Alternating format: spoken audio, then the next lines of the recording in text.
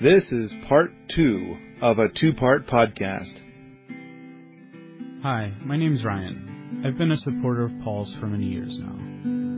I wish to get the podcast and video creation part of the system we call Paul back up to full speed. And I think Patreon support is a big part of that system. Go over to patreon.com/Paul Wheaton. Make a pledge for each artifact that Paul creates. Again, the site is patreon.com/Paul Wheaton. You can also find the link in the podcast notes. Enjoy the podcast. Pushback on presenting methane to Al Gore. And apparently Al Gore told this guy it's hard enough to get people to understand carbon dioxide. And so it's like, well, yeah, there are other gases and stuff, but carbon dioxide is the main one that we're focused on right now. And so, yeah, it is. It's a little bit challenging to show that you start mixing in the other things, and it's like it does get really it would get complicated enough that a lot of people would tune it out. Yeah. All right. Next item. I've got down, good that they're throwing a lot of skepticism on the environmental industry, but you also need to throw a lot of skepticism on the skeptics. Yes. So there were a lot of people where they were like being interviewed, and I imagine, so then they clearly had some bad guys and good guys, and they did have Michael Pollan in there. Yeah, I thought that was surprising. I was kind of thinking like, oh, if you're going to have Michael Pollan in it, you're probably going to have like half the movie focus on Michael Pollan, but I kind of think they had a total of about a minute and a half of Michael Pollan, and then they had like, a lot of time with these other people. I don't know how to say it. I'm going to say it, and it's probably unfair to say it.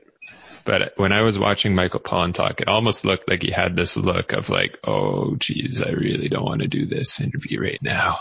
Oh, what did I get myself into? Yeah. Could be entirely wrong. And so I'm going to guess that when he interviewed Michael Pollan, there was a total of an hour of material. And the other 58 minutes and 30 seconds of material of Michael Pollan talking didn't fit the agenda of the movie, and so that got taken out. Yeah. Well, and I'll get to that point later. Okay, go ahead. Okay. Well, all I'm saying is that the skeptics brought up a lot of really good points, a lot of really serious problems. Mm-hmm. And of course, they've already got their own solutions. And it's like, I'm glad that they brought up their skeptic's position. And there's a lot of like, let's look at these problems and let's address the problems and let's talk about the problems. And, but at the same time, I'm kind of thinking like, that's good. And then when they start talking about solutions, let's also be skeptical of what they're saying. I guess my overall message is that I think a lot of people will get a lot of value out of watching Cowspiracy, but you kind of need to be prepared. Yeah. Like there's a lot of good information in there to get out. Mm-hmm. Yep. At the same time, it's like skip over the conclusions. And in fact, there was an interesting thing before we watched the movie. I think you told me Leonardo DiCaprio is in it. And I was like, well, he just did that whole movie about CO2 and greenhouse gases like a year ago. And I didn't know he was in this one. And then you came back like a minute later with like, turns out he's not in it. He just produced it. And it's like, oh, okay. Huh. So. And then wasn't I also wrong then? And he was the producer, right? That's what we figured out. Yeah. Right.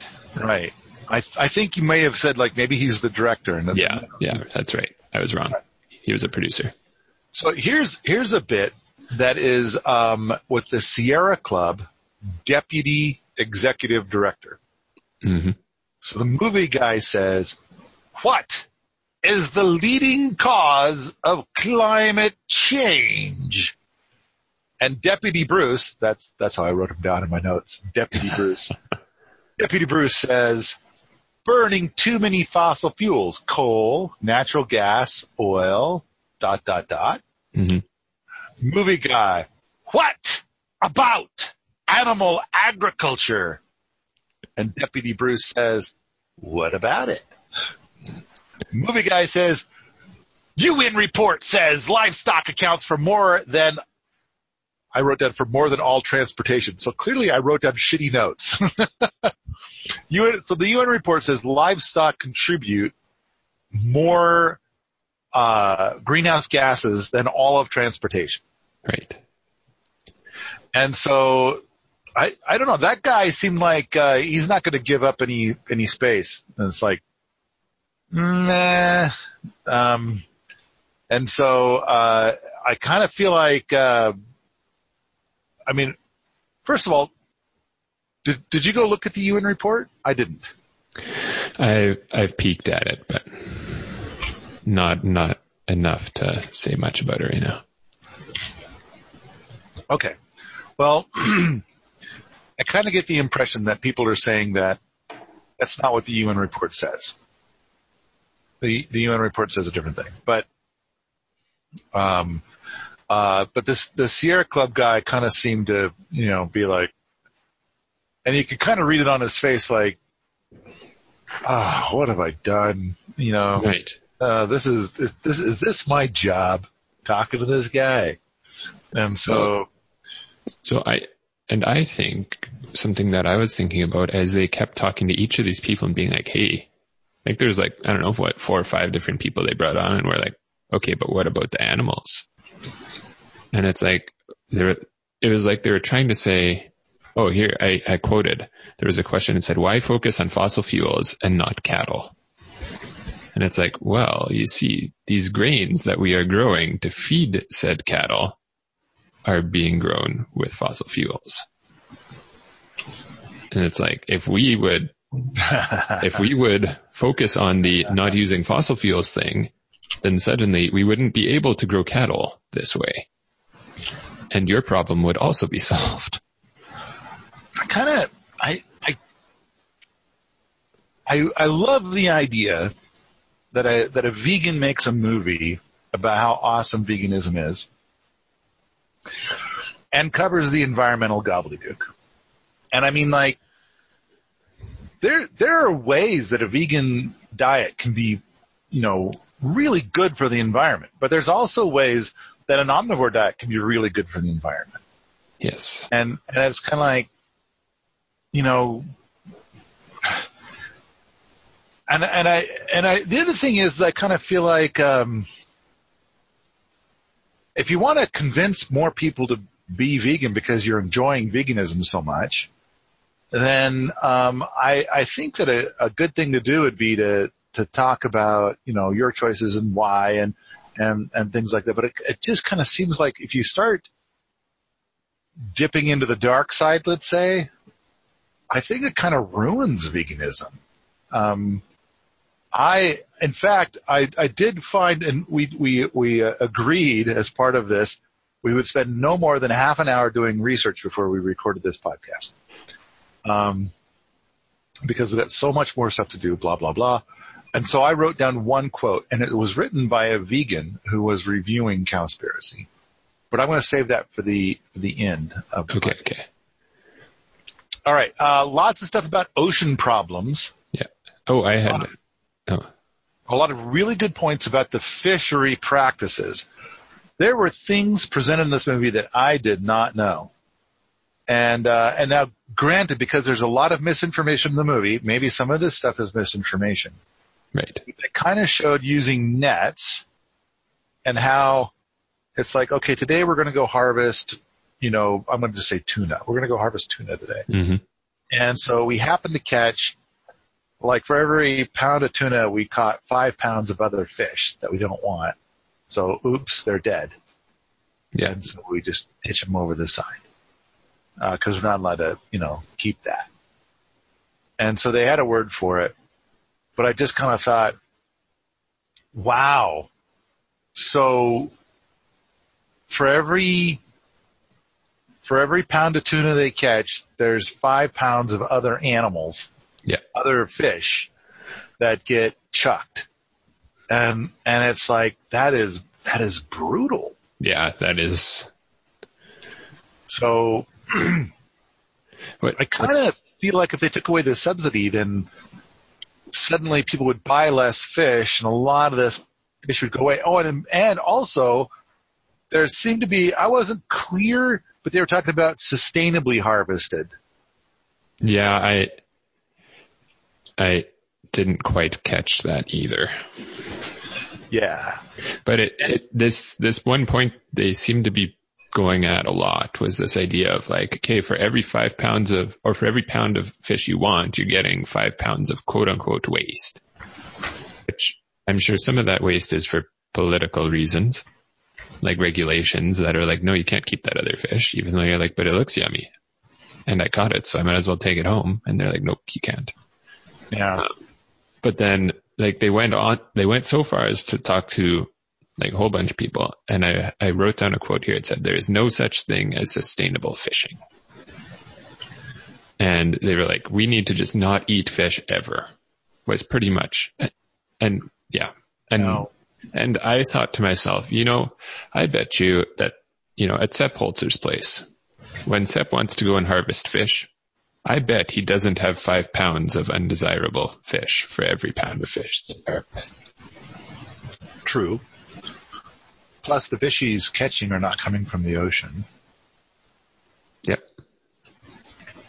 So now the fish that he's consuming probably still have a pretty high mercury content, but that comes from coal plants. Yes. And there's, it's so difficult to get away from that. But I think there's ways to even reduce the mercury in your fish. But that's another story for another day. Yeah.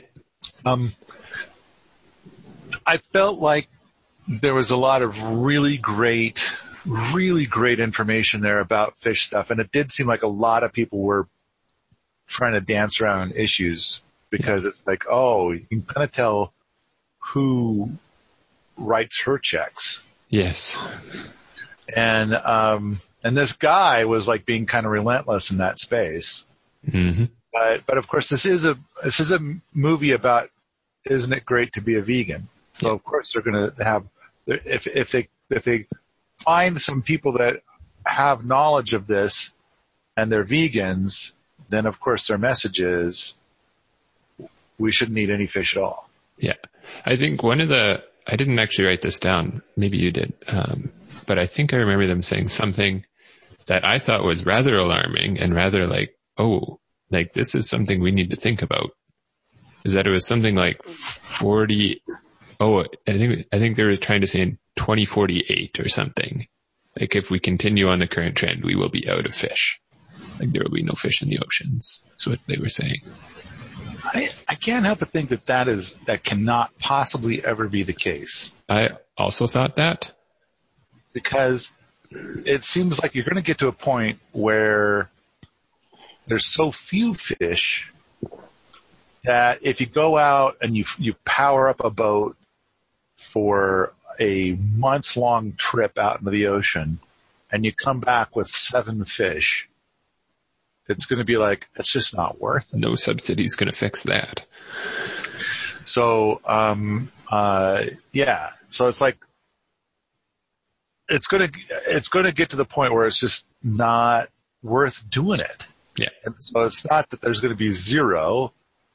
It's just that there's going to be like a really, really low number. Yes. I kind of want to take a 3-hour detour into the world of like all the garbage in the oceans. But there I said it. I think I have to stop myself right there. Yeah. Because the problem, I mean, that was the other thing is throughout this movie, I kind of felt like this guy was sidestepping a lot of other problems, which he kind of has to do to make a movie. Right. But then he starts kind of cherry picking his problems and it's like, yeah, but that causes another problem. Yeah. And so the next item on my list, I'm just moving right along. Go ahead. interviewed a gal that seemed like one of all their so-called bad guys, because they're trying to swoop down and say, yeah, but what about the cows, man? And so, all right. The one that I thought was the sharpest of the lot was from the Amazon watch. Yeah, she was pretty sharp. Yeah. And then, because that's the other thing too, is when this whole movie started and it's like, this guy started talking about did I watch the Al Gore movie? And I was so upset. And I'm kind of listening to the guy talk and I'm thinking is he a surfer? Is he a millennial surfer? And it's I'm having a hard time putting a lot of weight in what this guy says because it's starting off with the guy. It's like his dialect maybe, but the way he's expressing himself kind of makes me think that this guy doesn't sound like a really sharp guy. Then they interview some of the people, and one of the people that he interviews, it seems like this guy looks like he's a surfer, but he's decided to be the spokespuppet for some marine organization. Oh, I think I know the one you mean. Yeah, and so I kind of felt like there's two of them talking to each other right now. Whoa, dude, are you catching waves later? Oh yeah, totally. And so I'm just kind of it's like two surfer dudes, two surfer millennial guys, trying to talk and I'm totally going to make you look dumb, man.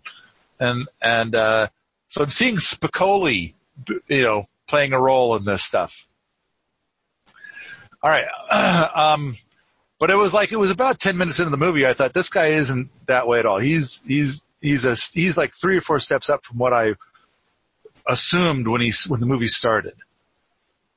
And I should point out that there are some very super genius people that are surfers. Jeff Lawton is a surfer. Yep. And I've got people in my family that are magnificent people that are surfers. But of course, at the same time, it's like there are some people that it's kind of like you're just, and then plus there's people that are kind of like you think, are they a surfer? And you know that they've never seen the ocean. I've obviously, somehow I'm confusing between people who surf and I think people who really enjoy marijuana. And so I think that's my error. That's entirely my error. Okay. All right. There was this woman. So the Amazon watchwoman seemed very sharp. And, she says, why isn't anybody doing anything about this? And then she said, and that's like, I'm amazed that she would say this on camera, but in Brazil, a lot of people speaking out got killed. And then a thing came up on the screen, over 1,100 activists have been killed in the last 20 years in Brazil. Wow. I missed that. And they were kind of like, yo, these were people that were saying like, hey, don't cut down the rainforest. What do you think? Huh? And then they'd be openly gunned down. And so they even had a little thing where they talked about this woman who was an American nun who was living in Brazil. And she was, speaking out in support of like, let's keep the rainforest. It's like important and stuff. And she was just openly gunned down. And it was like, they had pictures of her dead body and stuff. It's like, ugh. Yeah. But, there's a lot of people mysteriously dying in the United States too. I'm amazed I'm still allowed to be alive. I must not be doing a very good job if I'm still allowed to. So let's see. He visits a sustainable meat operation. Ooh. Lots of pasture. I have a couple points before that. Is it okay if I throw them in here yet? Yes. Okay. One was, we were talking about the cow poop thing before, because they kept getting back to that. And I wrote down, they really tried hard to emphasize 116,000 pounds of cow poop produced every second in the U.S. alone. Yeah. And it's like, cool. Every second, there's 116,000 pounds of really awesome fertilizer. Yeah, you say it like it's a bad thing. And then the other point that came shortly after was blaming the animal agriculture on the dead zones in the Gulf, which is like, okay, I'm pretty sure, like, okay, there is some nitrogen in the manure that maybe some of that will wash in, but like, I'm pretty sure the petroleum-based fertilizers we're putting on all the crops is a much larger issue in that space. You know, I kind of wonder if we took away the subsidy for corn, which is subsidized at least 3-to-1. It might possibly be 4-to-1. And then we took away the subsidies for petroleum. I kind of wonder, like, and then we took away the subsidies for the fishing and the subsidies for, I don't know, maybe there's subsidies for beef. I don't know if there's subsidies for beef. But if we took away just the subsidies in the space, like what would happen to the market? What would it be like? I would imagine that anything with wheat and corn would become probably 5 to 10 times more expensive. Then, like, what if we took away all of the chem ag subsidy stuff? And, I mean, I would like to think that what's going to happen because like a lot of the stuff that he talked about all of this, you know, manure runoff going into the Gulf of Mexico, then, I kind of wonder if a lot of that would go away. Yeah. Because currently, right now, a lot of people raising beef are doing paddock shift systems. They just make more money. And so then it kind of seems like if you took away all those subsidies, then I think all of it would be that way. I mean, when they looked at that farm, the sustainable meat operation, yeah. I really wish there were a lot more trees, but the pasture looked quite lush. Yes, I agree. And I'm kind of thinking like, okay, I didn't see a 3-foot deep pile of shit. Nope. In fact, they were with the cattle. I didn't see any shit anywhere. And so when it comes to this whole argument about like, oh, these cows are like, you know, poisoning our oceans with their manure, I'm kind of thinking like, these ones aren't. Yeah. You know, and he didn't point that out like, well, this is better. But then, you know, he was trying to make these other points, which I don't think added up. No. All right. And then the movie guy asked the question of those people. By the way, are you done with the thing before this point? Yeah, we're good to go. Okay. The movie guy asked them, how do you offset the carbon footprint? And she replied with like she kind of looked like, is this guy for real? and she says, our livestock don't have a carbon footprint. And then that's when the movie guy goes in the math mode. Yeah. And so, it's like, but you dude, yeah, your math doesn't work out. No, I read something in our short research time before we hit the record button. I read something from a guy who was like, yeah, so I actually looked up that particular farm that they went to. And so he assumed what seemed to me, at least, and I'm not an expert in the space, seemed to me like a fairly low stocking rate. And this guy was like, oh, I went to their website and it's because they don't just raise cows. They also raise sheep and like they raise like 5 different things all in like a mixed, you know, like a paddock shift system with multi-species. And I don't know if it's all in the paddock at the same time or whatever, but it was like the person was suggesting that when this video was taken, it was almost as if, yeah, a lot of the stuff that would make it accurate was conveniently left out. Yeah. And so I think that's what happened with the math there as well. Okay. All right. He next goes and visits a dairy farm. And so the movie guy asks the dairy farmer, he says, I guess on a global scale, dairy is not sustainable. And the dairy farmer says, unless we start digging up houses and putting pastures back.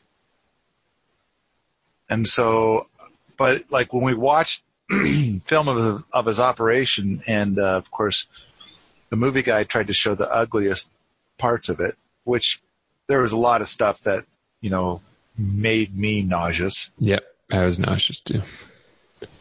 I'm kind of thinking like, rather than having one dairy farmer, and that's all he does is dairy, and he's got like, I don't know, I'm going to guess he's probably got 1,000 head, something like that. And there's a lot of unpretty things. What if you've got somebody that has like 4? And, and does the milking by hand rather than all these machines and stuff. And it's more about raw milk and things. And then not only that, but it's like these animals graze in gardens, so you got a paddock shift system, and then the animals get moved around, and they hit some paddocks that don't have gardens. They hit some paddocks that do have gardens. Yeah. The other thing is that I was thinking like, unless we start digging up houses and putting pastures back, and I'm kind of thinking like, okay, if you have a wafati, then the cow can graze on the roof. Yeah, I guess so. So it's kind of like, there's been zero dent in the whole, and then not only that, but, we're designing the system so the cow can come and graze all of the gardens and all of that.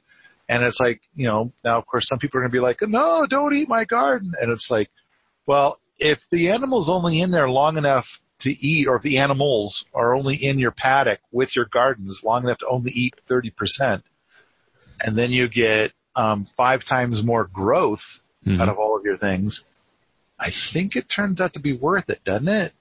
Yeah, I think there might be, so in general, I agree. I think there might be some stuff where the cows may trample a bunch of stuff that they don't eat, and you're kind of like, oh shoot, I was hoping that wouldn't get trampled. Right. But I think, yeah, that point is not to say don't do it. If you got some big hugelkultur beds, then they're probably not going to go up on top of the hugelkultur beds. Right. Or if you have tree crops. They're true. Yeah. So, then we get to the point about desertification is caused by overgrazing, and then the whole thing about Alan Savory. Now, I think Alan Savory says that there's like, thousands of studies done on overgrazing, but not one of them actually shows any kind of proof of like overgrazing is actually a thing. Now, I have personally seen land where people would put animals in a space and they would obliterate every green thing there is. Yeah. And so I kind of feel like, so there is such a thing as overgrazing.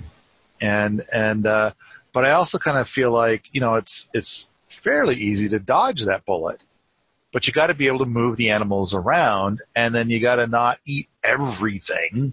Yeah. When the animals are in a paddock, you got to not obliterate, right. Do scorched earth. As long as you're not doing scorched earth, then you actually get this huge bunch of growth. Yeah. So, anyway, so this guy is saying, the filmmaker is saying desertification is caused by overgrazing. And then he tries to say Alan is wrong because he wants to have even more animals to this system that already has too many animals. Obviously, he's dumb. And I kind of feel like if you take that plot of land and you've got like something growing in there and you fence it off so no animals can come in, now you have caused desertification in a whole different way. Yeah. And so I think this guy, he is a city person who doesn't have any experience with this stuff. And it's kind of like if you got a little bit of experience with it, then you start to come to some very different conclusions. Yeah. All right. Now, here's a thing that is actually about you, Sean. Me? Oh. Can you believe it? So, all right. So the filmmaker has a bit where he plays a recorded phone call that says that funding is being pulled from the movie. So what? So here's how it involves you, Sean. I'm kind of thinking like, wait, you're being paid to make this movie? Yeah. How the fuck did that? So at this little bit in the movie, he admits to being a shill. He's being paid to make this. There's somebody else who said, hey, I'll give you money if you make this movie. You know, I'll just pour money all over you. And you go make this movie. And he's like, yeah, I like money. And so he's a shill for somebody who then later turned out to be a dick as well as a shill. Never mind, I'm not going to pay you now. But this is like, what, 2/3 of the way into the movie? Yeah. And the guy like, oh no, I'm not going to get paid. And so this is, so I'm kind of thinking like, I was sitting there, it's like, well, wait a minute, I don't get paid to make movies. And you and I are not getting paid to write this book. However, what we are going to do is we're going to try and do a Kickstarter to see if like the cost of printing can get covered because people want to buy it in advance and they'll get a better deal by buying in advance, that kind of thing. And, which is different, I think. Now, I thought I read somewhere that Cowspiracy ended up being a crowdfunded thing. Oh, so I did not see that. I thought I saw a mention of that somewhere, but I didn't look it up. I didn't have all the time. But so if nothing else, he's making the movie and somebody's paying all the bills. And then that person goes yoink. And so then it's not happening. So I'm kind of thinking that it's like that says a lot right there. Like, hey buddy, can you go make a movie talking about how bad the cattle industry is? Yeah, I'd be really curious to see where that funding was coming from. But right. Well, and then now we know it's produced by Leonardo DiCaprio. So he must have stepped in at some point and said, here's our money. Now, maybe he was the guy that was pulling out of it. I don't know. Also, I mean, I don't really give a shit. I'm not going to speculate on this anymore. Yeah. All right. The next item is that he was going to go and video somebody butchering a chicken, and he said he decided not to, and then he's got a chicken in his car, like standing on the passenger seat in the front of the car. And I'm kind of thinking like, okay, not only is that chicken going to poop all over your seat, which maybe you're like okay with that, but if the chicken starts to get wiggy for some reason and tries to hide under your feet, which it seems like whenever there's a loose animal in the car, that's what they want to do. I'm just going to get under your feet where these pedals are, like the brake. And it's like, so this, no, you don't leave an animal. And then not only that, but he's like driving down the road with the chicken standing in the passenger seat and taking video of that. And I'm kind of thinking like, oh, this is like got a stack of bad ideas. Yes. All right. So then he took the chicken to a place called Animal Place. It's a farm animal sanctuary. Yeah. Okay, I want to hear what you have to say about this. And I'm going to guess, they didn't really say, but I'm going to guess that it's vegans who are going to take animals in and let them finish out their lifespan without eating them. Yeah. And I'm kind of thinking to myself like, oh, good. I hope that they do paddock shift and stuff. And then they could like talk about like, look, we're vegans and we have animals, and the animals are making our gardens even more magnificent because intelligently. They didn't go into that at all. No. But I was just kind of thinking that would be a cool movie. Vegans raising farm animals. And he said that there's like places like this all over the country. And I was like, that sounds cool. That sounds like a movie I'd like to see. Yeah, I would see that. And I think Fred would say caring for farm animals, right? That's the language that he likes to use. Yeah.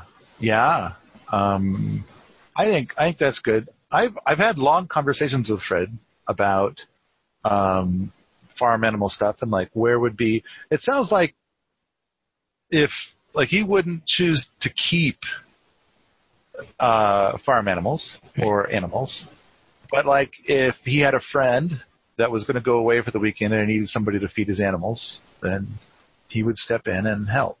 Yeah. So I really like Fred's flavor of veganism, and I kind of feel like I probably ask him far too many questions. But yeah. Anyway, all right. Anyways. The next item that came up was veganic. And so this is kind of like a combination of being organic and vegan, and there's more values into it than just that, which I think is pretty cool. And then, but I didn't write any notes about it. I just mentioned that he interviewed a guy where he's talking about like, we should do everything veganic.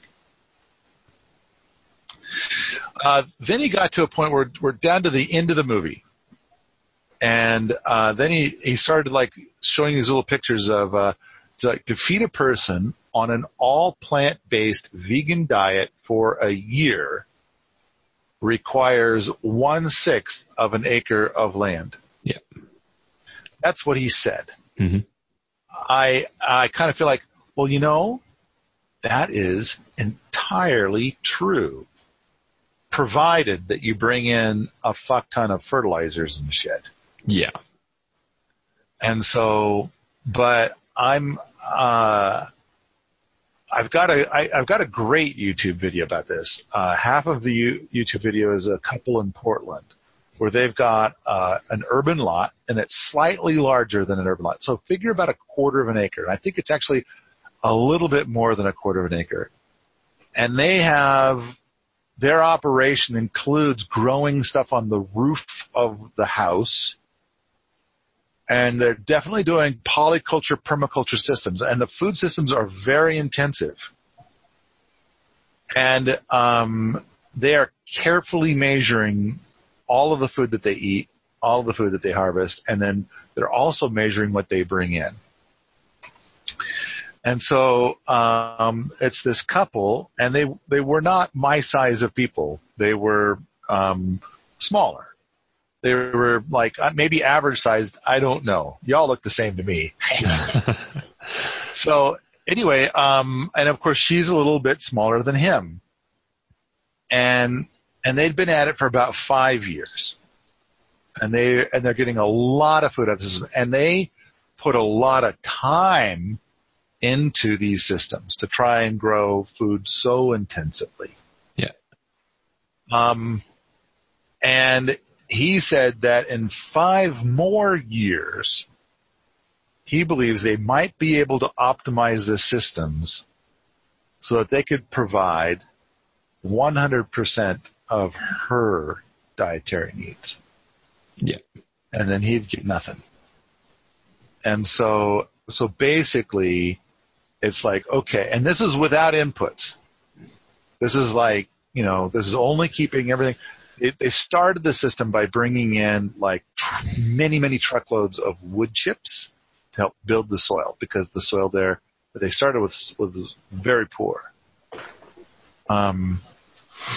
So basically what it worked out to be is that with a lot of work and no inputs, you could feed after like 10 years of a permaculture system, you could feed one small person on like what's a little bit more than 1/4 of an acre.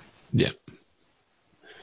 All right. Then I've got Helen Attow, who is a vegan, and she took a very, roundabout way to basically say that she believes, and she's a pro, she's growing the food. Yeah. She believes she could provide all of her food needs just for her own self, which at this time, she's gone many years of like buying almost no food. So she's probably 95% of her diet comes from what she is growing, and it's vegan. And so to try to provide enough food for just her, and she is not a large person either. She is, so anyway, 1 acre, and that's without inputs. She's saying, and she's a pro, like her whole thing is in this space.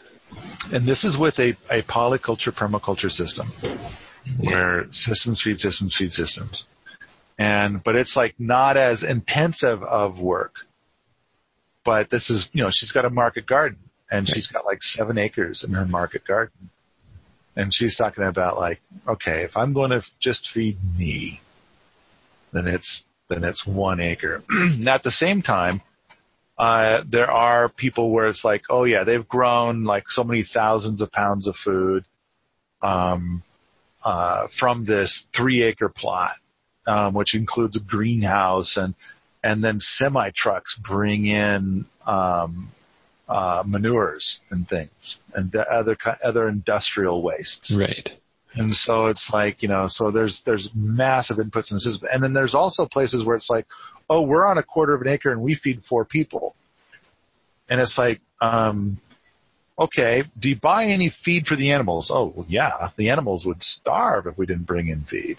They've got animals in their systems, and they're buying food for the animals. And it's like, well, maybe they could do it totally vegan, in which case they would be buying fertilizer and working fertilizer in the system. But I don't think that they would feed 6 people on a 1/4 of an acre year round, unless they bring in stuff from the outside. So my general rule of thumb now is that if you're not bringing in inputs from outside, then it's pretty much, and without getting crazy about the amount of work that you'll do for this food. Yeah. It's pretty much 1 acre per person. If you want to work it intensively, you can probably get it down to 1/2 an acre per person. But I think like the couple in Portland, I think that it's like they were putting a very significant amount of work into it. Like, and I would classify it as too much. Yeah. I mean, so they were doing all the permaculture tricks and all of those kinds of things, and an enormous amount of work into the system. And so, I think, what an excellent lesson. So, all right. So this person is saying to feed a person on an all plant-based vegan diet for a year requires 1/6 of an acre of land. And I think, no, I don't agree. Then this person says, okay, a vegetarian, so that's going to include like eggs and dairy, requires 3 times as much. So now it's 1/2 an acre. And so I'm going to say, no, I don't think so. Yeah. Then the SAD diet, the standard American diet, requires 18 times as much. So 3 acres. And I'm kind of thinking like, no, it's still 1 acre. I mean, if you have 3 acres for 1 person, it's nicer. And I think another thing is that if you're going to raise beef and you've got like a 80 acres of jungle, then you can raise 5 head. And you need to raise 5 head. Five cows is like the minimum number. Yeah.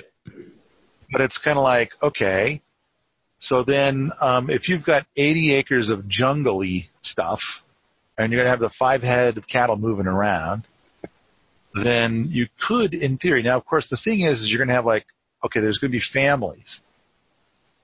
And some families have 2 people, and some families have 9 people. Yep. And so it's kind of like, all right, so for the total number of people, it's like, I'm going to just say you can do 80 people sustainably on that, but it's going to be, a certain amount of work. I would rather see a maximum number of like 40 people on that 80 acres. And so you've got 2 acres per person. It's a little easier work. And you can still pulse those cattle through the system.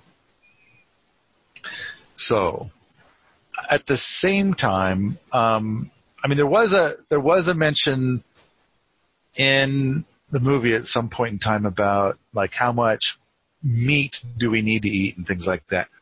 I kind of wonder if like 200 years ago there was the concept of like if like you're going to eat some meat once in a while, and a lot of it is going to be probably hunted or fished, which was, there was far more of it back then.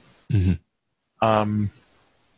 But even still, it's like that kind of food is something that you're going to get access to not very often. It won't be an enormous amount of food. And then if you go into a restaurant, like let's say you live in the city, so the only food that you eat is food that is purchased. I imagine that the food that you eat most of the time is going to be relatively vegan. And then once in a while you're going to splurge and be like, now we're going to eat something that has more meat in it. And then it's going to be like, now we're going to splurge big. And we're going to not only have a steak, which is like the fanciest, most expensive thing that there is in the world, but on top of that, it's your birthday, so there's going to be birthday cake. And check this out. Somebody grew a big patch of grass. They cut the seeds off and when it was dry, and then they took the seeds and they ground it into a paste, and they mixed it with this other stuff to bake it into a foam, and then you can eat this baked foam that we call cake. It's like this stupid amount of work and expense that goes into it, but hey, it's your birthday, so Yeah. pulling out all the plugs. And so I guess the point I'm trying to make is that I think that if we stop subsidizing everything, suddenly bread and corn chips and meat becomes more expensive. Yep. And soy. Yeah. And I think that a lot of these other crops are not going to be so much. Plus, the other thing is if you're growing your own garden, it's kind of like, what are the things that are the easiest to grow because that's the other thing too, is that they start talking about pounds, like, we grew off the 3-acre spot, we grew so many pounds of food, and it's kind of like, I kind of like to get an idea of the number of calories, because like you could grow an enormous amount of greens, but it's like it's not putting out a lot of calories. Yeah. And so I'd kind of like to hear about the calorie thing. Because pounds, it's like, there's pounds of water. Water weighs a lot, but then, you can eat lots of that and it's like not going to sustain you. So, all right. I have one last note, and this comes from, newint.org.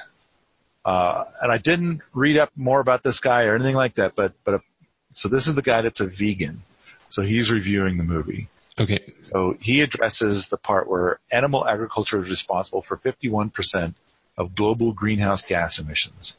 So this newint.org guy writes, emissions from livestock agriculture, including the methane from animals' digestive systems, deforestation, land use change, and energy use, make up around 15% of global emissions, not 51%.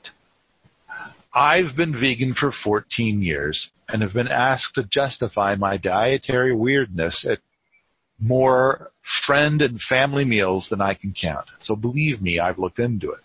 If meat and dairy really were the biggest cause of global climate change, I'd be trumpeting that statistic myself every chance I got.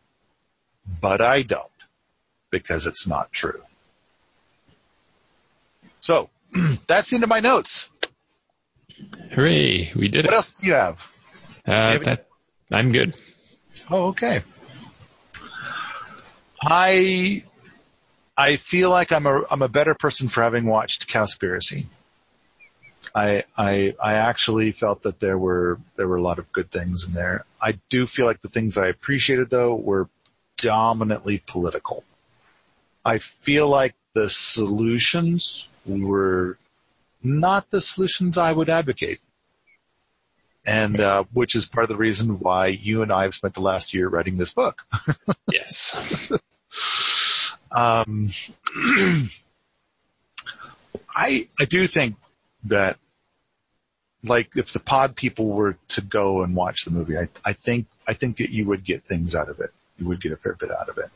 So at the very least, I think it's helpful to understand more, like, what people who do choose to go vegan for carbon footprint reasons and these reasons I feel like I understand better what they've been told, and that's helpful. Right. I agree. There's going to be a lot of people that watch this movie and they are now vegans because of this movie. Yeah. And so, I mean, I think it's wise to let them go ahead and be vegans until they're done. But really, I think that there's two big things for being a vegan. One is that if you try the vegan diet for like a month and you feel like you've developed superpowers, clearly the vegan diet is for you, and that's what you should stick with. Absolutely. And so, I'd say, so there's that. And then the next thing is that I feel like I respect a person 20 times more if they're going to eat meat, they raise that, they pamper that animal. That animal is living a far more luxuriant life than if it was in the wild. Yeah. And then that person harvests that animal themselves in a respectful and decent fashion. I kind of feel like each time you harvest an animal, it does take something out of your soul. It takes a piece out. And so if you're choosing to travel this path and you're owning your shit in that manner, then 20 times more respect than if you're just, buying it. And I kind of feel like the number one reason why I think I would like to believe that a person chooses to be vegan is that they can't. Well, I'm not saying they can't. They would rather eat an apple than do the difficult job of that harvest. And further, they don't try to take on a mind space to make the job less difficult. Right, or get someone else to do it so they don't think about it. Or any of those other things. Yeah. That it's like, it is a respectful ownership of what you're about to do. Now, I gotta tell you that if you raise chickens that are a variety of chicken where they are little fuckers and they just attack every single time you go outside, the job gets a lot easier. This task, and it's like, and then when you're eating that animal, you're saying like, yeah, take that, you little fucker. That'll teach you. Don't attack a guy that's like 200 times your size. That's a different story for a different day, I think. Yeah. So I do kind of feel like if you take on that bit And then you kind of have this feeling of like, I don't want to lose this little piece of my soul. I like this little piece of my soul. Therefore, I'm choosing to not kill this animal.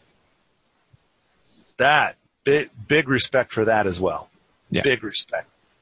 I've done a fair bit of fishing, and I've eaten a fair bit of fish, and I got to say that I don't really have that trouble with fish. I do have that trouble a little bit with chickens, and more so with pigs. Not a huge amount, but with a lovely cow, it's that one's hard for me. But of course, that's a lot of meals. Yeah. Yeah.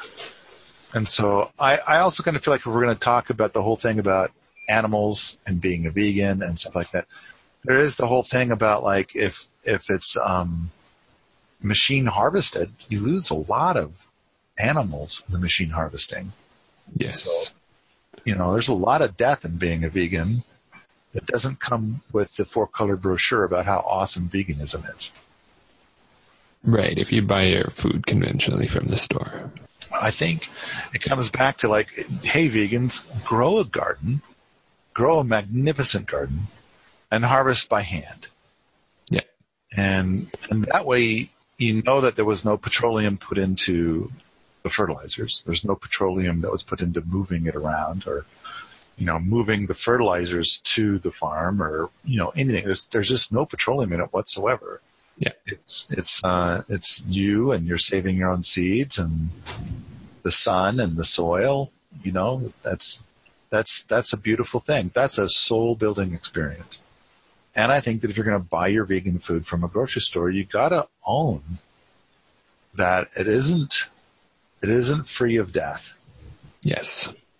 So, and I guess the last words are, I do think the vegan path is a noble choice. And, I don't want anybody to get the idea that I don't think of the vegan path as a noble choice. So, I'll say that 100 more times, I'm sure, before I'm dead. Yeah. And I think we also emphasize that in the book quite a bit. Yeah. And I think, it's good for us to do that. And I think it's easy to look at, we just talked about this movie and why we don't like it, why we don't like parts of it, I guess. But I think it's still as a part of a view that says, if this is a fit for you, then that's okay. Go ahead. So if you like this sort of thing, come on out to the forums at permies.com, where we talk about how to reduce your own carbon footprint, homesteading, and permaculture all the time. Don't forget, go out to patreon.com/Paul Wheaton and make a pledge for future artifacts.